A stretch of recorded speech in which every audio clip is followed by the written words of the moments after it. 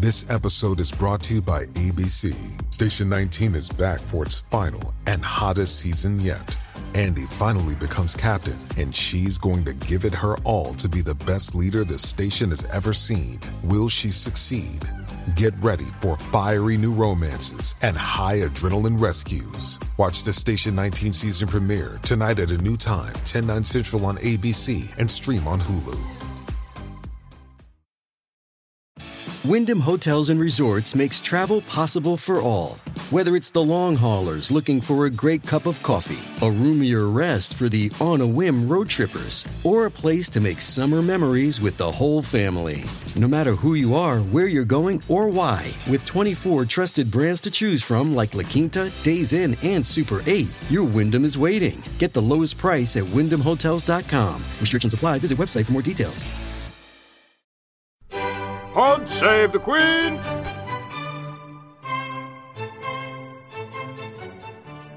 Hello and welcome back to Pod Save the Queen, the Daily Mirror's royal podcast. We're recording in a very snowy London today, so I hope you're warm and cosy wherever you are while you're listening to us. Or if you're listening on the platform waiting for a train, then keep warm and hopefully we will entertain you on the way. I've got with us once again Victoria Murphy, Daily Mirror royal correspondent, and Amber Graafland, fashion director. Hi. Hello. Welcome back, ladies. And yesterday was a very exciting day for royal fans as the Fab Four had their first outing together with the Royal Foundation Forum. You were there, Victoria. I was there. Set the scene for us. Yeah, so I mean, it was a big occasion. It was the first time that the four of them have carried out an engagement together. We obviously saw them together at Sandringham over Christmas, but we haven't seen them do anything official together. And crucially, we haven't heard them speak together. So this was an opportunity to hear them talk at length about the work that they do with the Royal Foundation. And we don't often get to hear the members of the royal family speak at length about anything. A lot of the quotes that we get from them are snatched quotes from conversations that they've had with people, or occasionally we'll get speeches. But when it comes to kind of more off the cuff, more natural talking, it's a bit of a treat to get so many quotes. And it was, the setting was randomly the Aviva headquarters in central London in Liverpool Street. Chosen, I think, just because it provided a really good kind of conference space, and it was quite a conferencey type setting. We were in an auditorium, and there was a stage, and there was a picture of Kensington Palace in the background, and then there was simply some chairs laid out for the royals, and they were being interviewed by BBC One newsreader.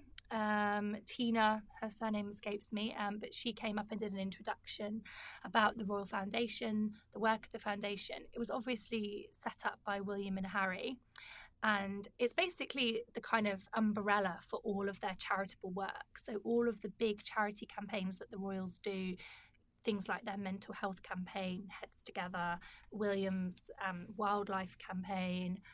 They're currently doing a new cyberbullying task force. These all come under the umbrella of the Royal Foundation.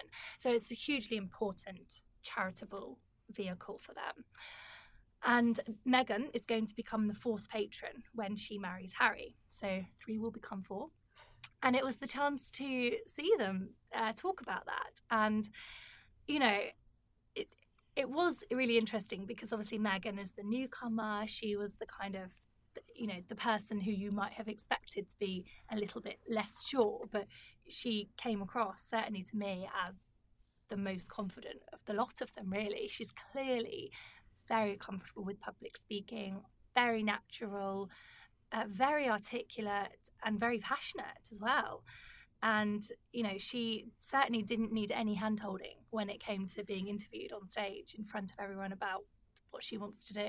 So in fact, we've got a comment piece in the paper today from Ingrid Seward from one of the royal magazines suggesting that maybe Meghan was much more outspoken yesterday than she might be able to be in future as a royal, because she was a bit more political. And we talked in last week's episode about whether Kate should have worn the dress at the BAFTAs for Time's Up. You see, I completely take the different view to that comment piece, because I don't understand. Of course, the royal family can't be political. They can't be seen to be influencing politicians, trying to change policy, trying to use their position to change the law. Basically, you know, it's a completely unfair situation, or be seen to be sort of taking a side with any one political party. But they speak out often on social issues. They can talk about issues of injustice. They can talk about generally about issues facing the country, which they do many, many times, and they have done many times. And for me, you know, Time's Up and Me Too just fall into that category. It's, you know, it's a bit of a no-brainer, really. Who doesn't support anti-sexual harassment campaigns? It's, you know, how could you not think they were a good thing? And it's a complete cross-party issue, and it's a social issue, and it's a campaign, and it's a justice issue. So I wouldn't see those campaigns at all as controversial, and so I don't see Meghan's comments as controversially outspoken at all. But she is being more outspoken than Kate. I think she's more confident at voicing her personal views on things, I suppose, and there's a potential that in the future that could cause problems if she did pick to speak about something politically controversial. But I think, what you sort of mean by that, I suppose, is that Kate didn't wear a black dress, and I suppose my view on that would be, I think really that was the thing that was strange to me. That was the thing that was strange. The fact that she didn't. Time. She was in the film industries actually. Meghan probably feels that she is more qualified to talk about it, and it is a campaign that did start in Hollywood and then kind of gained gravitas and is now supported globally. But she obviously was in the film industry and does know what she's talking about and have experience. To give a bit of context, so to give a bit of context to how she came to make those comments. So she was asked, you know, you've done a lot of charity work already. What issues do you want to continue working on? And she spoke about how she has done a lot of work with female empowerment, and she was a ambassador for UN Women. And then she went on to say, you know, with campaigns like Me Too and Time's Up at the moment, there's no better time to be talking about female empowerment. Yeah. I mean, clearly she does support those campaigns, or she wouldn't have name-checked them in that way. But she didn't sort of outright say, I am backing, you know. But she used them as an example of positive campaigns. And she was talking about, I think, what I feel as well, that there is a bit of momentum behind gender equality at the moment as an issue. Definitely. And if she's going to be coming in as somebody who is championing that as an issue within the royal household, then that is a good time to be doing it. So she was kind of highlighting the momentum that exists, and I think she will focus on women and girls a lot when she does start to do her work as a royal. So potentially her getting involved with the Royal Foundation will expand its breadth of interest.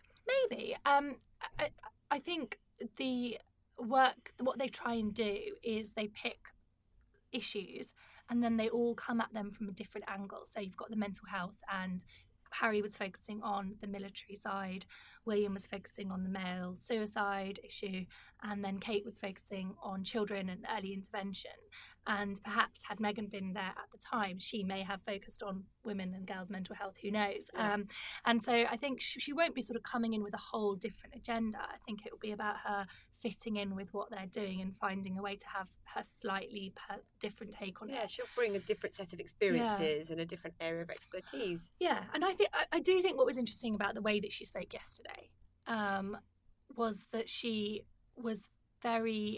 clearly thinks a lot about this and feels very strongly about it. And you could see by the way she said, people talk about women finding their voice, and I fundamentally disagree with that. Women already have a voice. Yes. She has a view on this, and she's thought about it at length, and you can tell that she's obviously spoken about it at length behind closed doors as well. And she wants to make a change there, and she really, really kind of understands those issues, and she feels very strongly, and you can really feel that in the way that she speaks. And I think Harry's quite similar, actually. I think he's very, very impassioned when he talks about the military, and you can feel his passion, and you really do get that from both of them. So how did that come over, all four of them together? Were they very much answering questions from the floor, or were they interacting with each other? Did you get a sense of that relationship, that friendship between the two couples? A little bit. Probably not as much as we would have liked, in the sense that they weren't talking to each other. They were talking to Tina. She was asking questions, and she, as any good interviewer would, addressed her question at one person each time. So they kind of took it in turns to have their little say.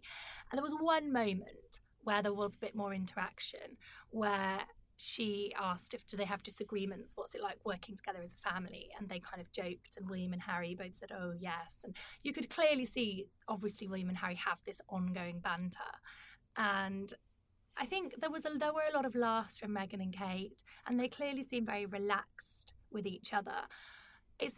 It would be exaggerating if I said, there was loads of really, really cosy interaction on stage. I mean, there wasn't really, but the setting didn't really demand it, or it wasn't really the right place for them to be showing off their friendship. They're clearly comfortable and supportive of each other. But, I don't think that Kate and Meghan have spent scores and scores of time together. Meghan has only been with Harry for a couple of years, less than that. And she has only lived in London since November. And so I think her and Kate are still very much, getting to know each other. And that I think that's the sense I get anyway.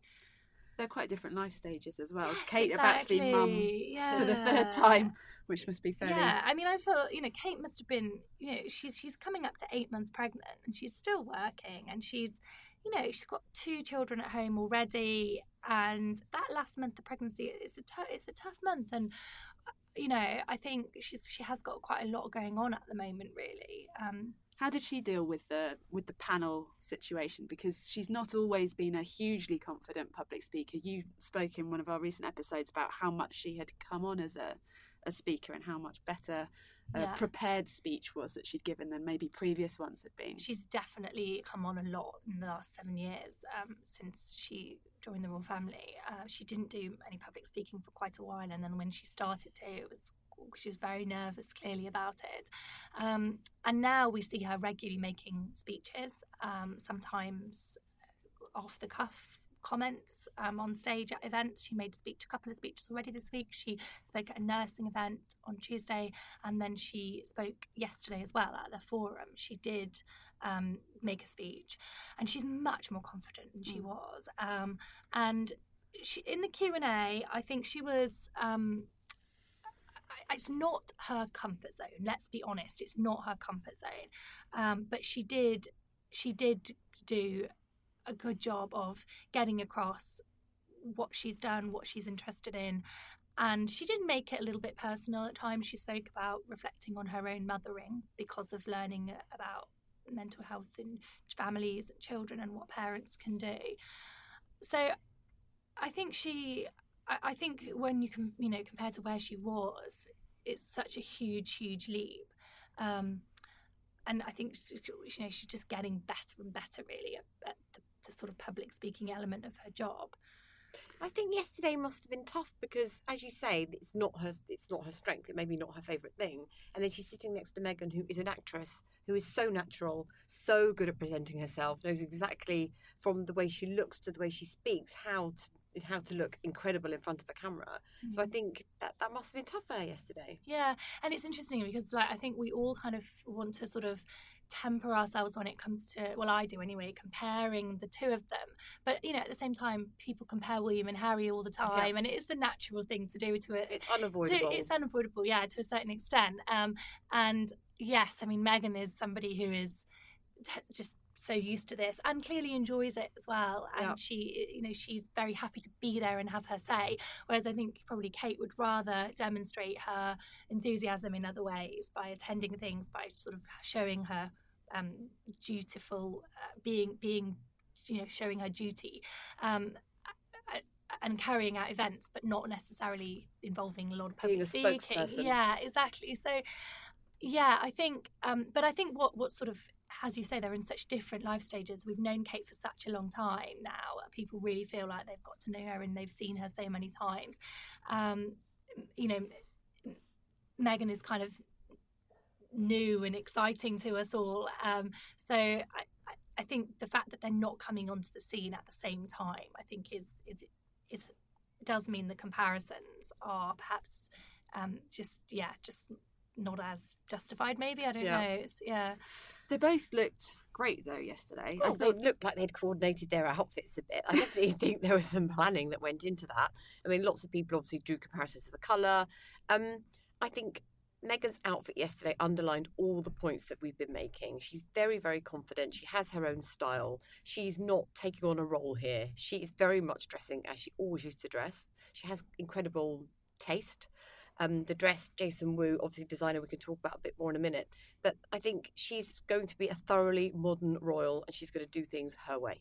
It was really stylish. It was a dress that she could have worn in the evening, really, almost. It's funny, isn't it? Because when we see her step out in something, obviously instantly I want to find out where it's from, and I found it on Net-a-Porter. It had absolutely no appeal on the website. It's not something you instantly would have gone to and thought, my God, I'm going to look amazing in this dress. If I ever had that money to spend, it probably isn't the one I would have gone for. But actually, an amazing choice, and I think it shows that she just knows what's going to look good on her. Understated. She doesn't feel like she needs to be a show pony and wear something really flamboyant. She just is very relaxed and confident with her own style. And it was actually a dress, which was it was a dress, unusual for her outing so far. But it was quite a trench dress. Yeah, it was quite. Is a masculine dress the right word? I don't know. It wasn't sort of frilly and it didn't have soft lines. It was quite a kind of a businessy sort of. Power dress. Yeah, in a way. And also maybe with a casual element to it, perhaps. Also very fashion forward, if I can use that. I hate that term, but it kind of fits. There's been a lot of talk about, because of the Burberry show, the trench is a huge trend at the moment. So that actually is a very, very fashionable look, although it's very understated. So she's kind of showing that she has got her eye on fashion. She knows it's a nod to trends, but at the same time, it's kind of that belted style that she likes. It's something that she would naturally go for, gravitate to. I thought she looked great. I thought it was both of them. I thought, it was a good kind of choice for the type of event that it was. It was Canadian designer, wasn't it? So the Canadian link. Canadian nationality, but has lived in America. Obviously, we know about Jason Wu because of Michelle Obama. We came into our attention because Michelle approached him to design a dress for the inauguration, and the white dress that she wore, and actually that catapulted him, kind of onto the world stage. I don't think people had really heard of him before that. So it is interesting that again she's giving a nod to the country that she called her home for a long time. Canadian designer. And again, she's making some clever choices. She is using her fashion in a similar way that Kate does to kind of ingratiate herself with people and to kind of convey a message. I think it's subtle and it's clever. Because Michelle Obama picked Jason Wu for quite a lot of significant moments in her. They built up a really good relationship. He really knew what suited her. Again, when Michelle looked her best, it was when she did choose quite understated designs. So that white dress that she wore was stunning because it really suited her. It was the fabric that made it special, but actually the shape was very simple. And I think that's probably why Meghan gravitates towards him, because that is very much her style. She doesn't like to wear tricky, flouncy things, does she? It's always quite a simple silhouette. So does Jason Wu do wedding dresses? Well, this is really interesting, isn't it? He does do amazing frocks, and as we know, he designed that fabulous white dress for Michelle. So yeah, is he now a strong contender? Do we need to revisit that? Find out more. Definitely a contender, yeah. But it is interesting. Meghan's obviously doing lots of useful and important things and cares a lot about stuff, but she's also got a different style. She's introducing us to different names, a different way of dressing, a different way of presenting herself. And there must be designers out there who are absolutely desperate for her to wear things. Yes. Yeah. Every time she steps out, I imagine all thinking, let it be me. Yeah. It is interesting because she has, obviously the eyes of the world are upon her, and having that endorsement for any brand is going to be a dream come true. Because Seraphine, which was the brand that Kate wore yesterday, I've not got children, so I don't know whether it was a mainstream, well-known maternity brand before she started wearing it. It was an established brand, but they were small, and it certainly wasn't a household name and something that everybody would have heard of. Yeah. And same with Orla Keeley, really. The dress that she wore, in the evening for a different function, that was a relatively unknown brand until Kate elevated them. So yeah. I think it's interesting. Seraphine has been something that she's worn a lot this pregnancy. More than I think in any of her other pregnancies. She's always worn the brand, but this one seems to have been, pretty much every dress. Every event she goes to, or certainly every other event, is a seraphine dress. She obviously really just feels comfortable in them and likes the cut. And I think when you're pregnant, that's so important, is to feel comfortable. And it's interesting because she could obviously have anything she wanted and have custom made things, but she just seems to be very happy in those dresses. And by your third pregnancy, I imagine it's only about comfort. Yeah, I'm sure. The event that she was at last night was the National Portrait Gallery, where she has curated an exhibition, I believe. She's been patron of the National Portrait Gallery since 2012, I think. And she studied art history, history of art at St Andrews, which is where she and William met, and what he was studying originally, actually, until he switched to geography. And this is something that she's had an interest in art. She's a keen amateur photographer, which we know from the fact that she takes pictures of George and Charlotte sometimes and puts them out there instead of getting a professional photographer.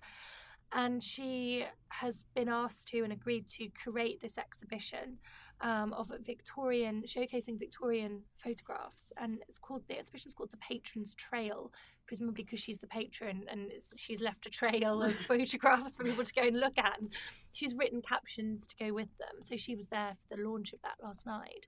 A lot of the pictures are focusing on childhood, which is something that she's interested in, photography, particularly how the Victorians photographed children.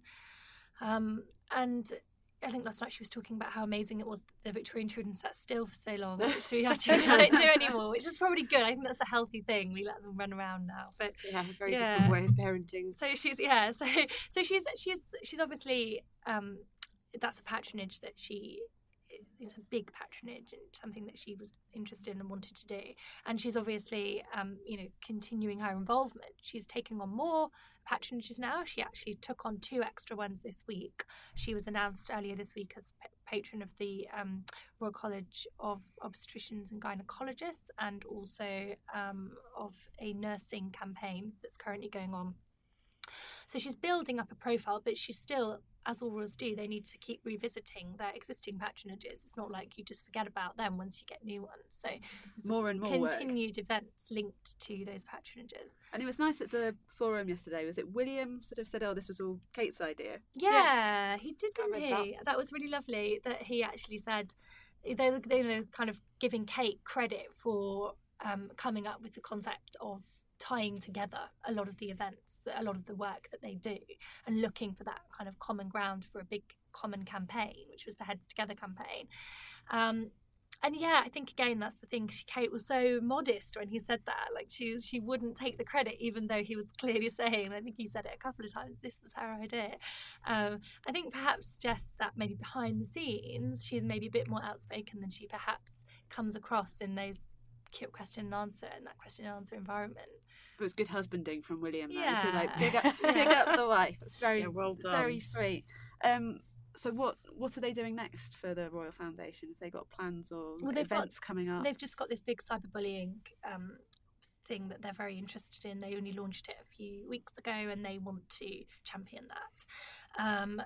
And then they're going to continue with things like the wildlife. William said he was very keen to continue with the wildlife. And he did say, these big campaigns like Heads Together, they take a lot of time to organise and you have to pick your moment. You can't just be chucking them out all the time because actually they lose their impact if you do that. So I think they will do another big campaign, but I don't think it will be soon. I think they want to kind of look at the ones they've got at the moment. And it's interesting as well that they've announced Harry and Meghan's next event is going to be International Women's Day. Yeah. Continuing the theme, I guess, really. And also, yes, the fact that it's on that day is definitely something they're going to be focusing on. But also, they're going to Birmingham now, so we can see this kind of continued moving around the UK. They've been to Scotland, they've been to Wales, they've been... where were they? Were they Brixton, Nottingham? Nottingham. Yeah. So now we're getting another city, and this is introducing Meghan to more places. Exciting. It'll be interesting to see how they get on there. I'm sure we'll be talking about that next time. One thing that came out in the last week that was more worrying, and obviously the wedding will be a huge event with lots of people around, and there's always been kind of a security question, but that's been maybe exaggerated again in the last week after there was an envelope with white powder in that was sent to Kensington Palace to Harry and Meghan, and it's being treated as a racist. Yeah, incident. I mean, it was just a threat, wasn't it? So it wasn't actually anthrax, which I think was the fear that it was, but it did create a scare. And yeah, there was a racist message attached to it, which is obviously very upsetting. And I think, you know, this is something the royal family continually face. The security is a huge issue. They're obviously massive terror targets, and they're also huge targets for fixated persons, and their security needs to be continually adapted to reflect that. Is it unusual that we would find out that this envelope had arrived? arrived? I think it's one of those things where we can't really say whether the fact that this sort of hoax threat is unusual, because there may have been many instances in the past which we just haven't found out about. So it's tricky to know if there's more of a concern, because we don't know exactly what the concerns have been all along, and you know, in the last 10 years or whatever. So security is a very difficult area, because there's just no information, and that's exactly how they want it. That's exactly how the royal household and Scotland Yard want it. They won't answer any questions about security. We never find out anything in terms of cost, in terms of you know, anything at all. So it's very difficult to know exactly when things are increased or when they're decreased, or you know, it's unfortunately it's a very tricky area. Does it feel different now compared to when you started on the royal beat? Because obviously the terror threat is more now. Oh, it's tricky. Yeah, maybe a little bit. Maybe, but then what I would say is every event is done on a case-by-case basis, so it depends on the event. You do get instances now where events are embargoed because of security risks, and they're going to be held in public places, and they don't want people to know that that's where the royals are going to be in advance. You get certain locations where there'll be a lot more searches that go on beforehand, bag searches, sniffer dogs and that kind of thing. And also when you're on tours with them, different countries have different levels of security, absolutely insane levels of security in Germany, was it? Or Poland, you said was quite... Exactly, yeah, in Germany and Poland. And then, you know, in other countries, they would be a lot more relaxed. Sweden was quite relaxed, for example. So, yeah. And it must be difficult, because the royal family, they want to be accessible. They don't want to be walled off. And it's that balance of, tricky balance to negotiate, really.